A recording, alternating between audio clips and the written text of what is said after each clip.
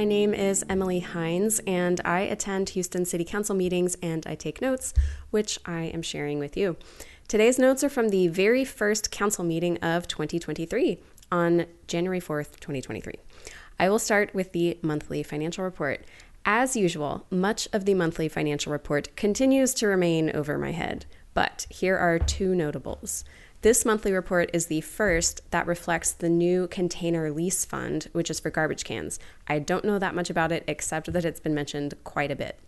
The 2022 annual financial report is ready and available at houstontx.gov/controller/ACFR.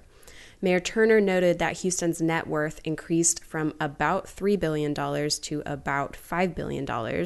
Controller Brown noted that, yes, this is an exciting development and praised this administration's work on pension reform as the major contributing factor. He did, of course, repeat his usual warning that the city is operating under a structurally unbalanced budget by using temporarily available federal funding, like ARPA dollars, to pay for annual recurring costs. He's been sounding this call for quite a while. Next, I'll go over the public comments. Usually the public comment portion of the meeting is on Tuesdays, but because this was the first meeting back after holiday, the 2 days were consolidated. I recorded 8 public speakers. I'm not going to tell you about all of them, though. The first speaker represented the Clean Energy Fund and advocated for the city to partner with them to help people access renewable and energy efficiency resources, and everyone was amenable. Several people advocated for Houston's unhoused community. As current or formerly unhoused people themselves, they were able to speak directly to the needs of homeless people and the ways in which they are not being served by the city. The theme that stood out to me was that many homeless people don't have the ability to access the resources the city offers for so many reasons, and the city isn't doing a great job of making those resources accessible or listening to what actual homeless people say they need and want. Next up, I'll go over the mayor's report.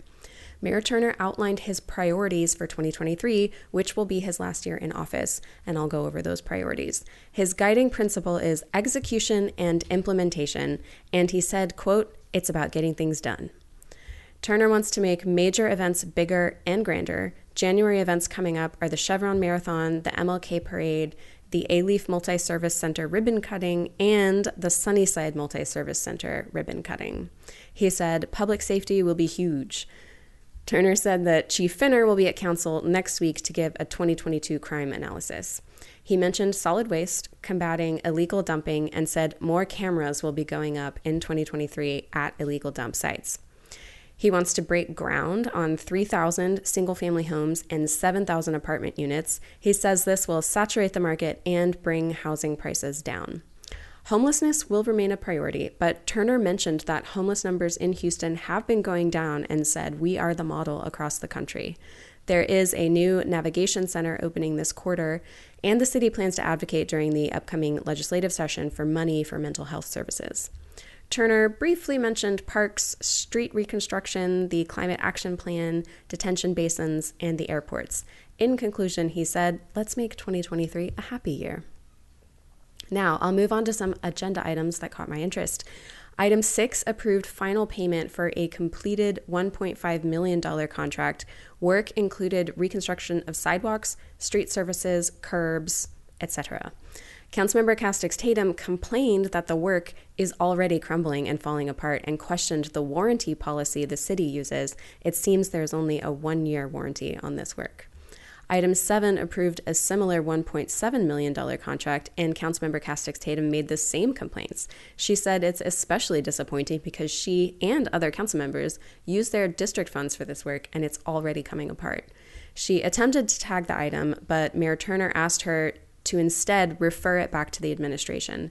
He complained that this was the first time he was hearing of this problem and asked for council members to come to him first with problems before they get on the agenda, because once they're on the agenda, it implies that they have his stamp of approval.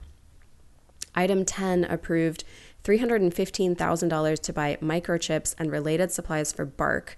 Councilmember Alcorn said mandatory microchipping is here in reference to a pet ordinance that I'm not 100% familiar with. Alcorn said that when a similar measure was adopted in San Antonio, the return of lost dogs to their owners increased by 20%. She said this is a direct response to the stray animal issue and will help reduce animals on the street. Item 11 approved a $150,000 item for a marketing plan to educate people on what to do and what not to do when experiencing car trouble on the freeway. Councilmember Peck voted for this item, but expressed concern that it might be wasted money. She asked for an update on outcomes and how the money is being spent. Items 20 and 21 approved the acceptance of funding from the State of Texas Homeless Housing Services Program. These funds must be used by the city on activities eliminating and or preventing homelessness. Item 42 set a public hearing date on Wednesday, January 11th at 9 a.m. to update portions of the city's development code, which is called Chapter 42, to create more opportunities for walkability, affordability, and equity. I'm going to spend a bit more time on items 8 and 9, which include much MWBE drama. And don't despair, I will explain what MWBEs are. Several council members took issue with items 8 and 9. Both were to approve final payment for completed contracts, and neither contract fulfilled their MWBE goals. MWBE stands for Minority and Women-Owned Business Enterprises, and the city sets MWBE goals for most city contracts to ensure that the city is hiring and supporting minority and women-owned businesses. For item 8, which was a $4.9 million contract, Mayor Turner and Councilmember Castex-Tatum both defended the prime contractor. They argued there was no other contractor available who could perform what is called a static pipe burst. Therefore, failing to meet the MWBE goal was justified in this case. Councilmembers Pollard and Plummer both disagreed and argued that prime contractors need to have contingencies in place for all scenarios, including static pipe bursts. They both voted no, but the item still passed, so that contractor will get paid.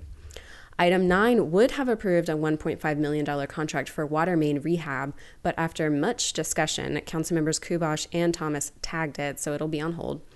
The Office of Business Opportunity, or OBO, gave this contractor, Integrated Corrosion Companies, an unsatisfactory rating, which I don't remember ever happening before. Thrilling.